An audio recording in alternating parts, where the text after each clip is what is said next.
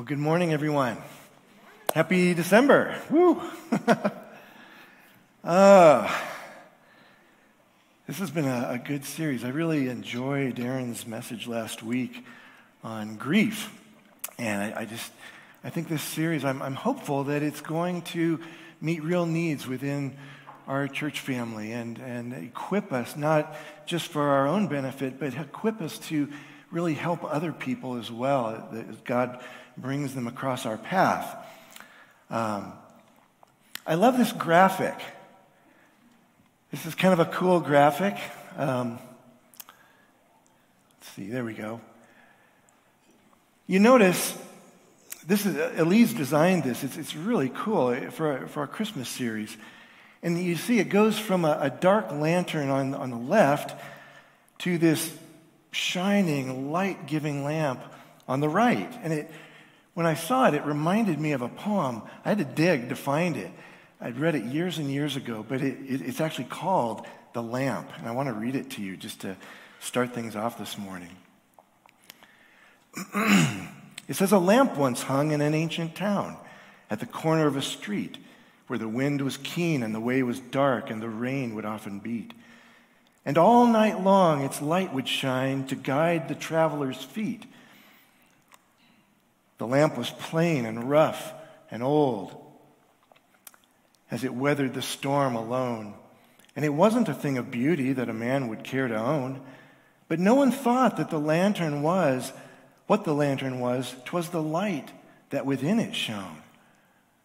The lamp is the frame of a human heart who seeks, though it's worn and tried, to shine for God and to show the road to souls who have gone aside. You are the lantern, a thing of naught, but Christ is the light inside." Amen. I just think that's so cool.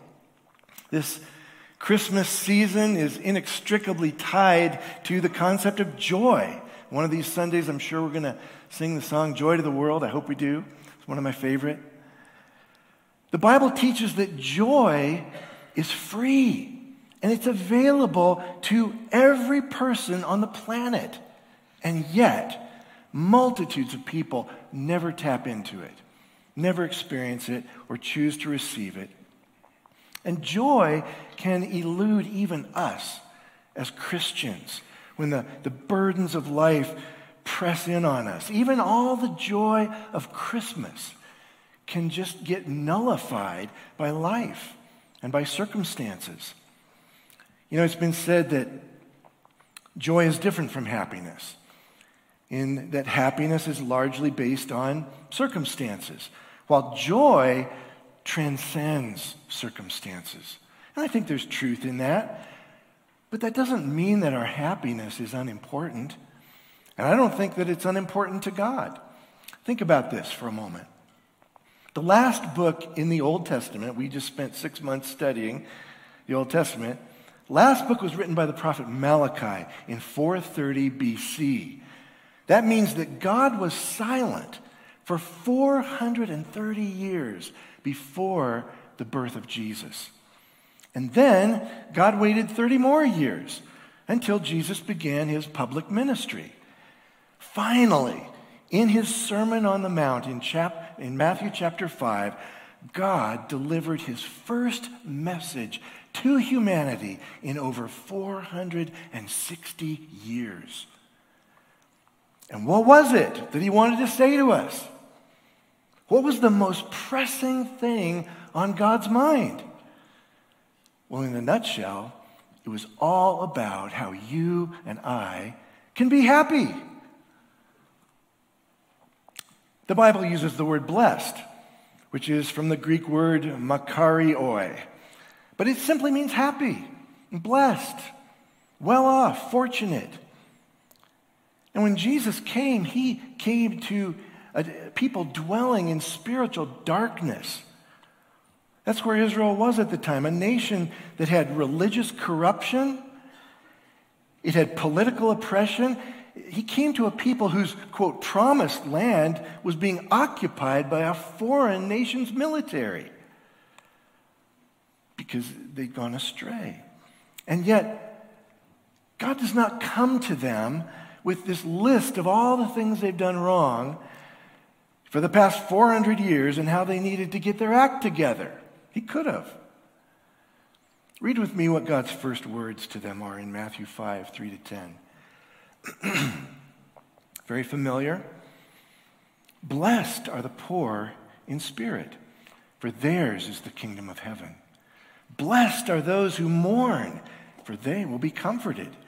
Blessed are the meek, for they will inherit the earth. Blessed are those who hunger and thirst for righteousness, for they will be filled. Blessed are the merciful, for they will be shown mercy. Blessed are the pure in heart, for they will see God. Blessed are the peacemakers, for they will be called children of God. Blessed are those who are persecuted because of righteousness, for theirs is the kingdom of heaven. First and foremost, God was concerned for their blessedness, their happiness. But you probably noticed that happiness is not found in places that we would normally expect, right? In fact, many of them are in the exact opposite places we would expect. Places of poverty, mourning, meekness, hunger, mercy, purity, peacemaking, and persecution. I'm guessing that most of us don't go looking for happiness in many of those places.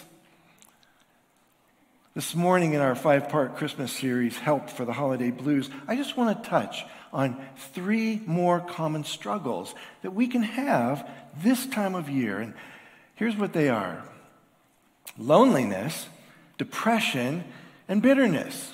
Now, covering those 3 topics, obviously we can't go very deep in just these few minutes.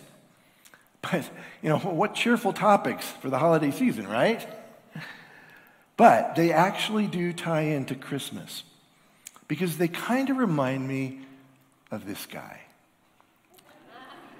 The Grinch. You're a foul one. I won't go into that one and sing. It's one of my favorites. The Grinch, think about it. He was isolated from everyone in Whoville, living alone in this cave way up in the mountains. He was depressed. He was discontent.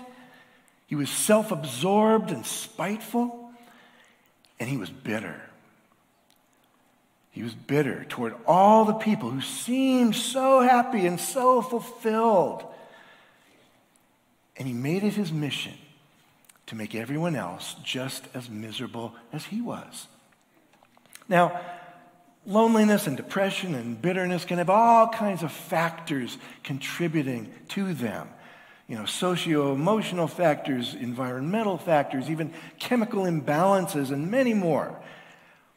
I am not a medical doctor. I'm not a psychiatrist, psychologist, or therapist. I think they can be extremely helpful, and I recommend them wholeheartedly. But my goal this morning is to offer some biblical help that hopefully will apply to us all, okay? So let's begin by talking about loneliness. We all experience it from time to time. Even introverts like me who love solitude can feel lonely at times. Marriage is not always a solution. Many married couples report feeling extremely lonely. And being surrounded by lots of people in general can actually make loneliness feel even worse. The U.S. Surgeon General recently stated, you might have read this, that loneliness poses a health risk equivalent to that of smoking 15 cigarettes a day. Wow. Chronic loneliness can lead to a weakened immune system, inflammation, higher levels of stress hormone, depression, anxiety, substance abuse, and cognitive decline. There are lots of statistics on loneliness. Let me just share a few. Nearly half of Americans report feeling lonely at times. 79% of Generation Z report feelings of loneliness. 71% of millennials report high levels of loneliness, and 34% of adults age 45 plus report feeling lonely. few more, adults of age 65 plus are particularly vulnerable to chronic loneliness due to factors such as retirement, loss of social connections, and mobility limitations. Women are more likely to feel lonely than men, with 72% of women saying they feel lonely at times compared to 60% of men. And only 38% of men report that they would talk to someone if they felt lonely, versus 56% of women. Interesting. Now, not all loneliness is the same. There's at least 3 different kinds, okay? There's emotional loneliness, which is the absence of meaningful relationships. There's social loneliness, a perceived deficit in the quality of social connections. And then there's existential loneliness, which is it's feeling of fundamental separateness from others and the wider world. Brothers and sisters, of all the places in the world, I believe the church should be the place with the absolute least incidence of loneliness. Absolute least. Why? Because we are a body. We're a body. We're a family. And we're an army. And that means that we have these built-in advantages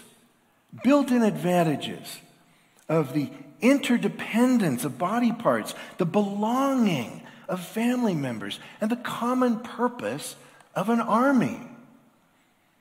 And we have Emmanuel himself, whose very name means God with us.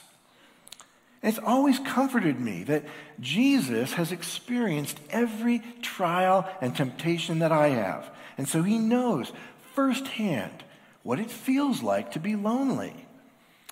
You know, back in 2001, I got to my only overseas trip. I went to Israel with a bunch of folks from this church. And one of the places they took us was Caiaphas' house. It's where Jesus spent his last night before his crucifixion.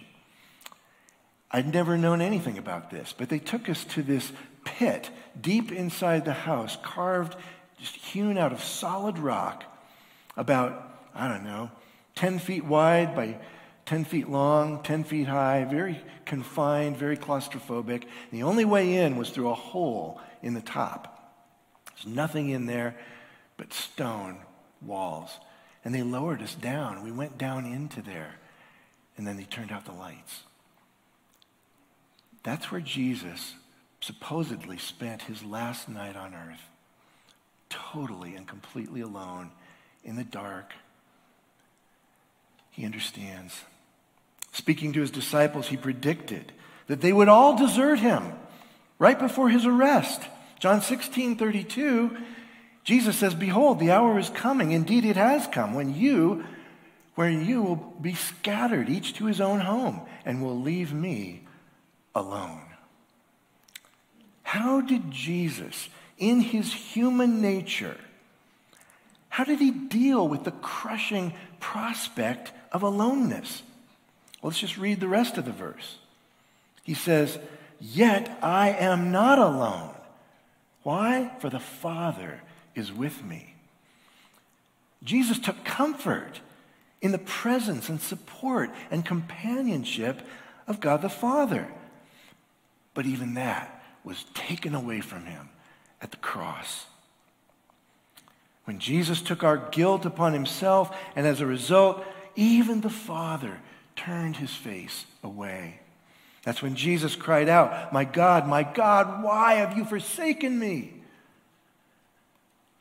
Jesus experienced a more profound and utter loneliness than you or I ever will, so that we need never experience it.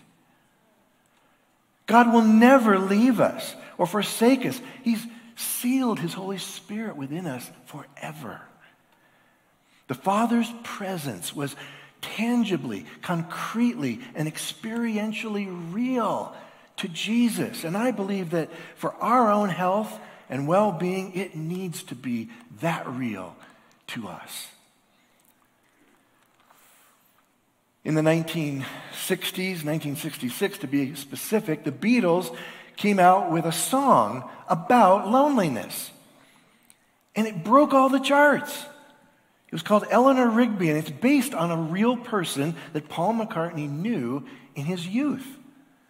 The lyrics are sadly very true to life, and they are incredibly depressing. It's hard to imagine why this song did so well, but people resonated. The refrain goes like this: all the lonely people, where do they all come from? All the lonely people, where do they all belong? Ah, look at all the lonely people. Ah, look at all the lonely people. Now, these lyrics are from the 1960s, long before the existence of social media, which in our day has made loneliness and depression exponentially worse.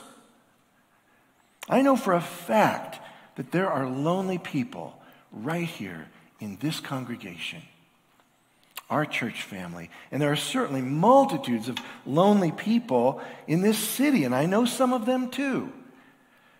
And God has designed the church to provide real community, real fellowship, real friendship, and depth of relationship. But it takes work. It takes work.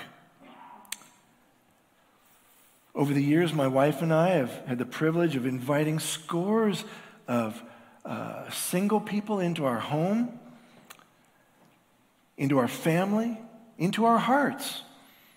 And they never needed to knock when they came over. They never needed to ask to raid our fridge or borrow the car. Several of them lived with us for months without rent. They were like big brothers and big sisters to our kids. They were and are family. Family. And I know that some of you know what I'm talking about here because you're doing it. You're doing it too. Dear saints, relational intimacy is not a luxury reserved for certain Christians. Knowing and being known is a universal necessity for emotional and spiritual health. And the Bible teaches that, the very first thing in this world that was bad was not the introduction of sin. It was being alone. God told Adam in Genesis 2:18, it is not good for the man to be alone. So, for us, to do good, by God's definition, is to be involved in alleviating loneliness. Alleviating it. God's primary solution to the epidemic of loneliness out there is us. It is us. It takes initiative, not just on the part of the lonely person, but everyone else as well. Timothy Keller, he writes, you need to be willing to go to the people without power, without beauty, without money. That is the Christmas spirit, because God became one of us. Willing to go to them, and not just at Christmas time. Okay, let's move on. Let's look at depression. You probably noticed that the days are getting shorter, darker, colder, right? And for some of us, that can affect our mood, our sleep, even our appetite. Just receiving reduced sunlight can disrupt, your normal circadian rhythms. The technical term for that is seasonal affective disorder, or SAD for short. Women are 3 times more likely to suffer from it. I have a daughter who lives in Detroit, Michigan, okay, where it is overcast from September through May, and the rest of the time too. And she struggles through the long winters. For many, depression can become even more of a struggle during the holidays for many of the same reasons we're covering in this series. Let's just look at some of the reasons. Increased stress. I mean, there's more responsibilities and social interactions, less time to relax and recharge. There's physical and mental fatigue. There's pressures of perceived obligations like travel, meal planning, gift giving, and so on. Financial stress. There's high expectations. I don't know about you, but my holidays never look quite like the way Hallmark portrays them. They just don't. There's travel stress, crowded airports, traffic jams, flight delays, jet lag. There's stressful family gatherings, which we're going to talk about one of these future weeks. It could be the first holiday season after the passing of a loved one, like Aaron talked about last week. There's loneliness, again, can lead to depression, and disappointment over not being able to see family and friends. If you find yourself experiencing any of these things, I want to urge you to reach out to someone. We just spent 6 months studying the Old Testament law of God. But how do we fulfill the law of God in the New Testament? Well, there's probably several ways to answer that, but I think one of the clearest ways is stated by Paul in Galatians 6:2. He says, bear one another's burdens, and so fulfill the law of Christ. And so one question for us all this morning is this: whose burdens am I currently bearing? To share a burden is to take some of the weight of it onto yourself. It could be physical support, relational, emotional, financial, or prayer support. Depression is a burden, and far too many people bear it alone and in silence. And so if you choose to come alongside someone who is struggling with whatever, I want you to understand something that is absolutely going to happen, okay? The day is going to come when the Lord Jesus Christ is sitting on his glorious throne, and you will be called to stand before him.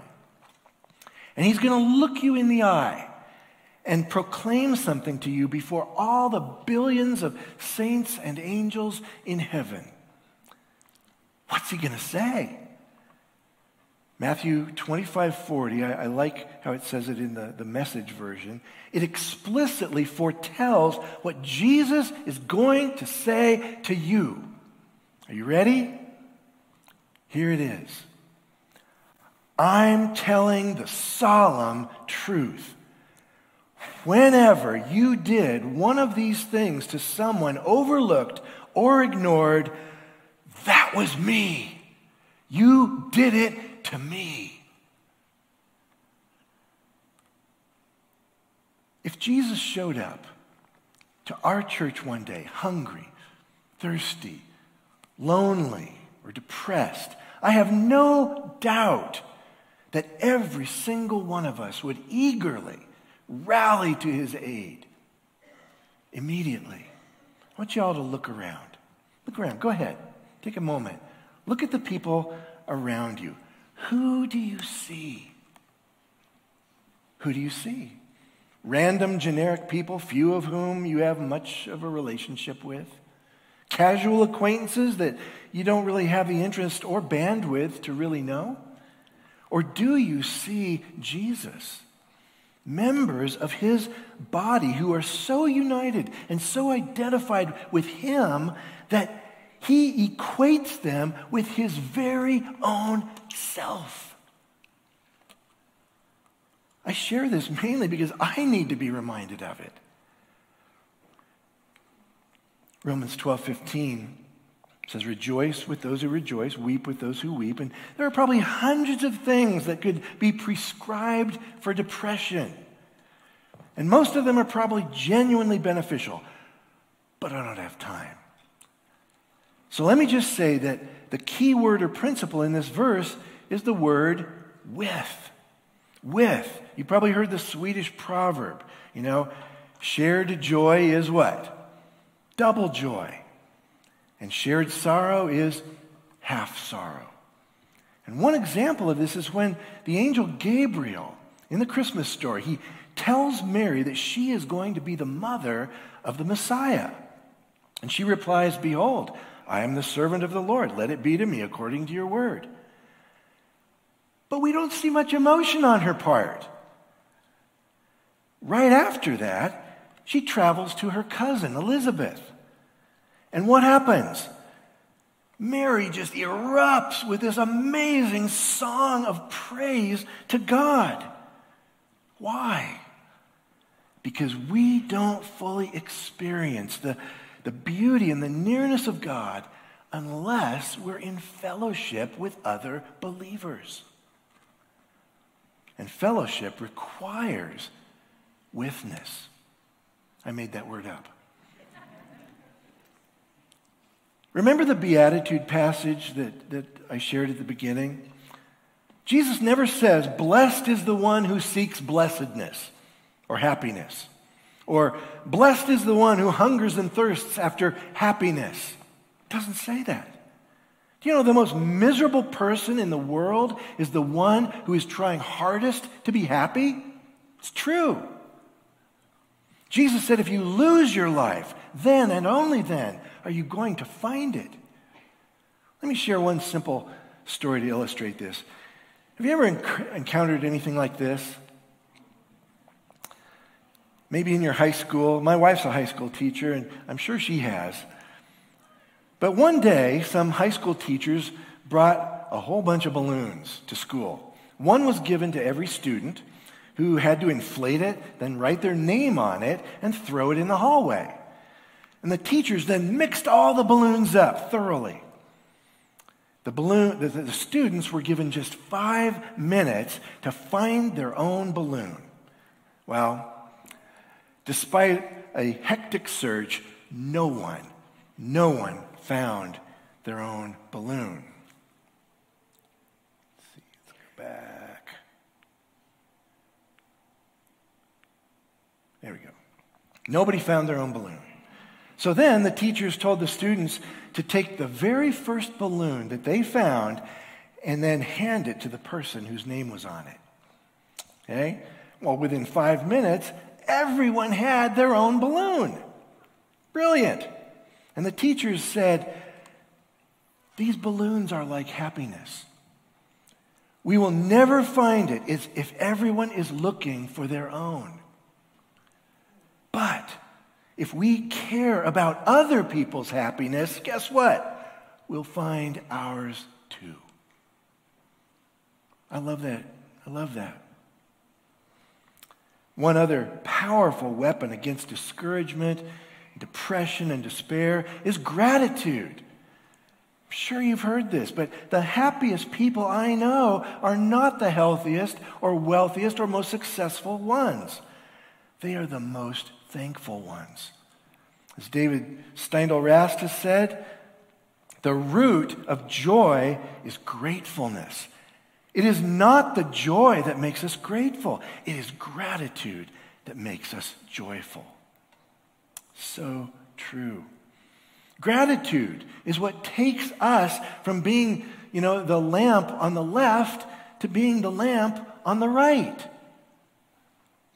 And it actually prompts us to seek out and serve those who are less fortunate than we may be.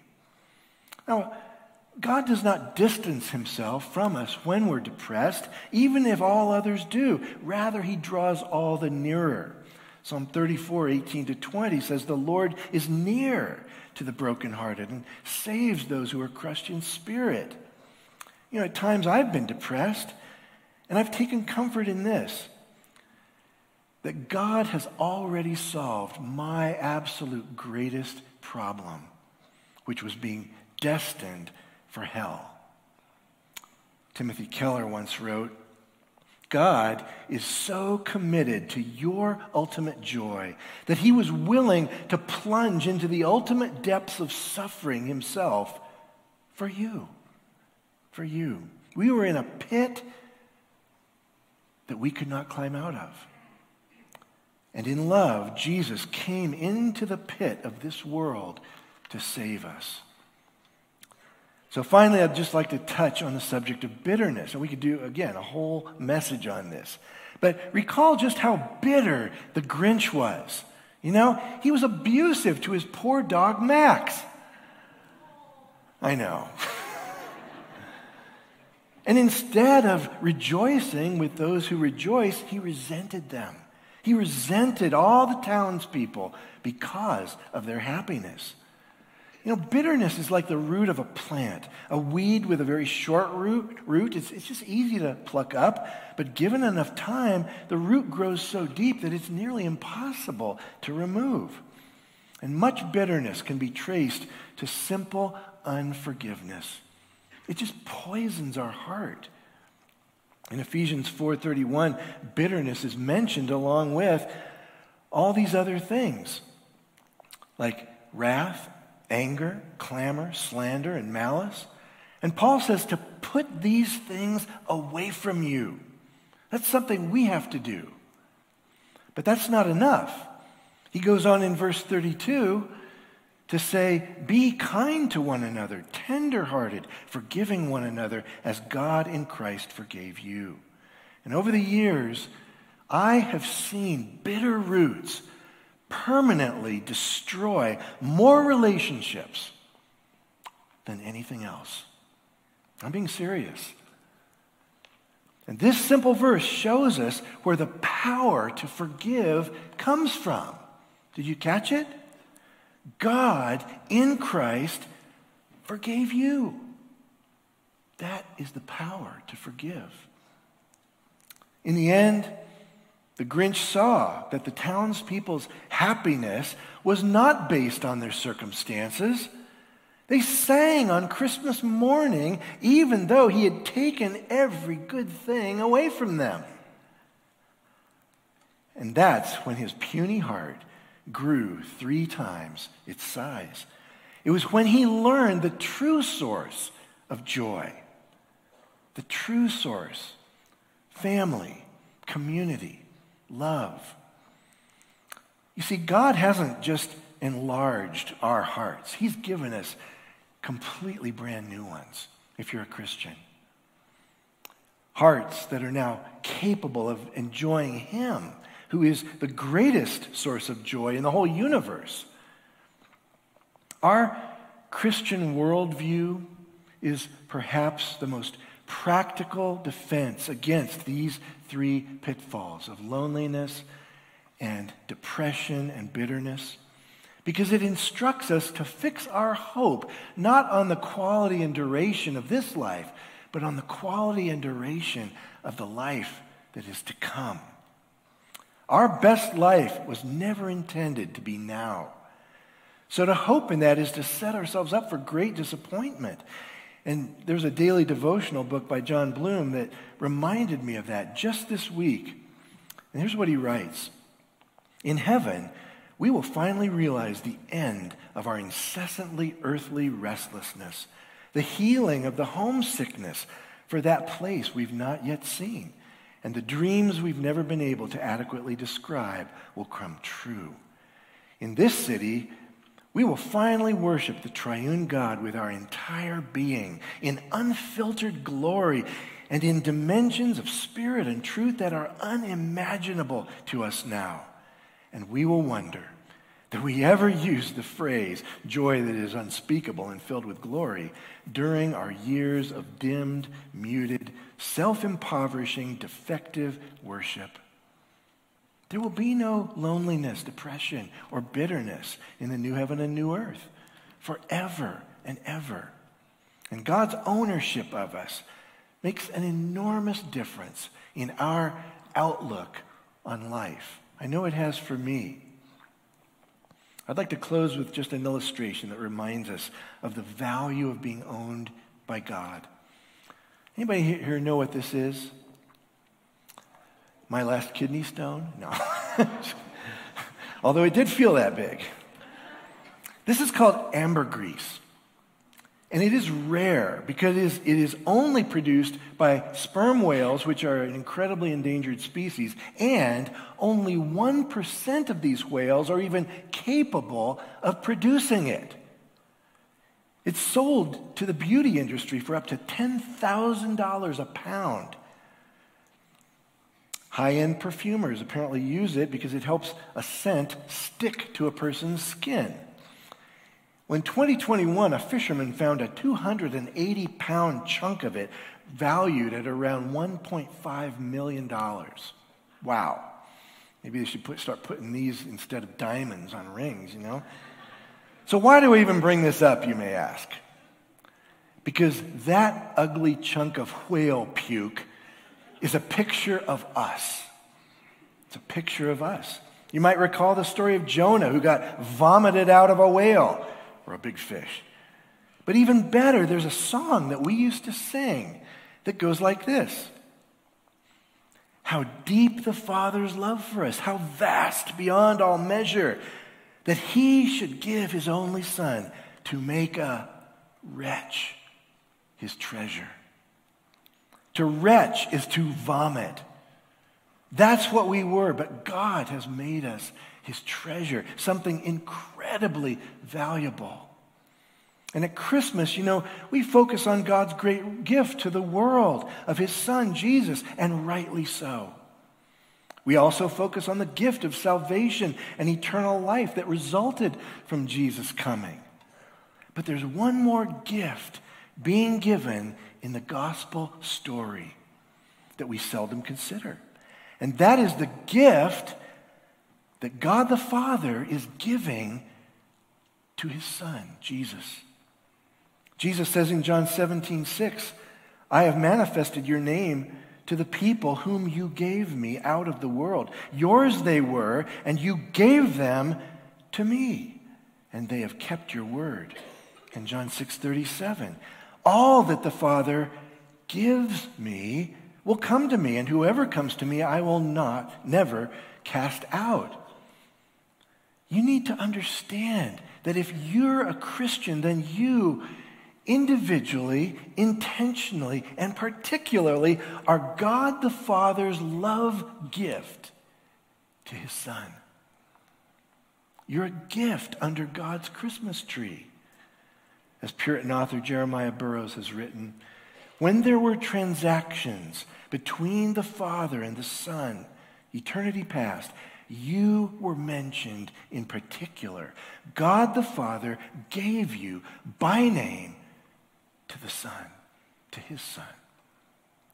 Band, you guys can come on back up. We're going to close this morning by sharing communion. If you need gluten-free, feel free just to raise your hand and someone will bring that right to you. Communion is for those who have trusted in Jesus for the forgiveness of their sins as their Lord and Savior. They believe that he personally died for their personal sins. And on the basis of that alone, they have received forgiveness and eternal life. And that gift, at Christmas time, when someone gives you a gift, you don't pull out your wallet and try to pay them for it, do you? And yet that's what every religion on earth does, apart from Christianity. It's an attempt to earn what is freely given. The gospel does not operate that way. A gift is a gift is a gift. To try to compensate or earn it or deserve it is an insult to God. It's like if I had you over for dinner at my house and we had a great time, it was an extravagant dinner, and as you're leaving, you pull out your wallet and try to pay me. That would be an insult. You cannot earn the grace or favor of God. If you do, it's not a gift anymore. And yet every religion is trying to earn it, trying to earn it, trying to earn it. It says in Ephesians, it is by grace, undeserved merit that you have been saved, and that not of yourself. It is a gift of God, not by works, so that no one can boast. No one will get to heaven saying, I was good enough, I made the grade, I passed, made the cut, I was smart enough, humble enough, wise enough, patient enough, whatever enough. No. It is absolute and only grace only undeserved favor that anyone makes it to heaven. If there was any other way to get there, then Jesus died needlessly. The bread and the wine. The wine represents Christ's blood shed on the cross. The bread represents his body that was pierced. But why do we eat it? It's kind of curious. He could have just had it on a showcase. Everybody look at the bread and the wine and see what it represents. No, he had us ingest it. There's got to be a reason for that. I think it's to symbolize another reality, which is a mystery. Colossians 1:27 says, to them, that is us, God chose to make known how great among the Gentiles are the riches of the glory of this mystery, which is Christ in you, the hope of glory. In 2 Corinthians 13:5 says, examine yourselves to see whether you are in the faith. Test yourselves. Or do you not realize this about yourselves, that Jesus Christ is in you? Unless you indeed fail the test. And when we believe on Jesus Christ for salvation, put our trust in him, God permanently takes residence within us. We are now his temple. We're his home. And so communion also symbolizes that. I'd like to share just one last quote on this by author Ian Thomas, and then we'll pray. We'll take the bread and the cup together, okay? He says this, the Lord Jesus died upon the cross not just to get you out of hell and into heaven. He died upon the cross to get God out of heaven and into you. Amen. Emmanuel means God with us, right? But an even greater truth is God in us. He's that close. And he feels the pain of whatever we're going through. So let's pray to him, okay?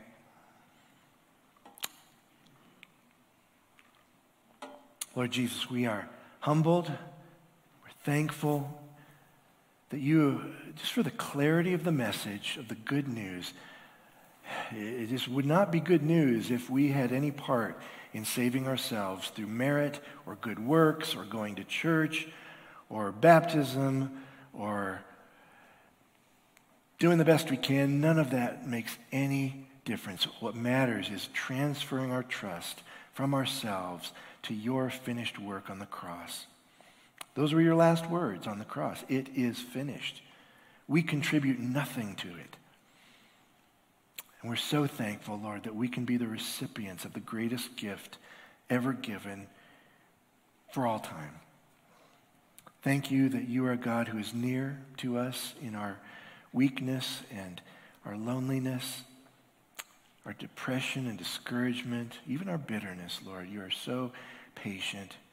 You draw near to us, even if all else falls away. Pray you would comfort us through this season so that we could be agents of comfort to just an incredibly broken and hurting world.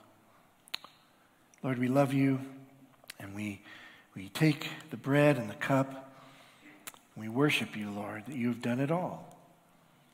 Thank you, Jesus. Amen.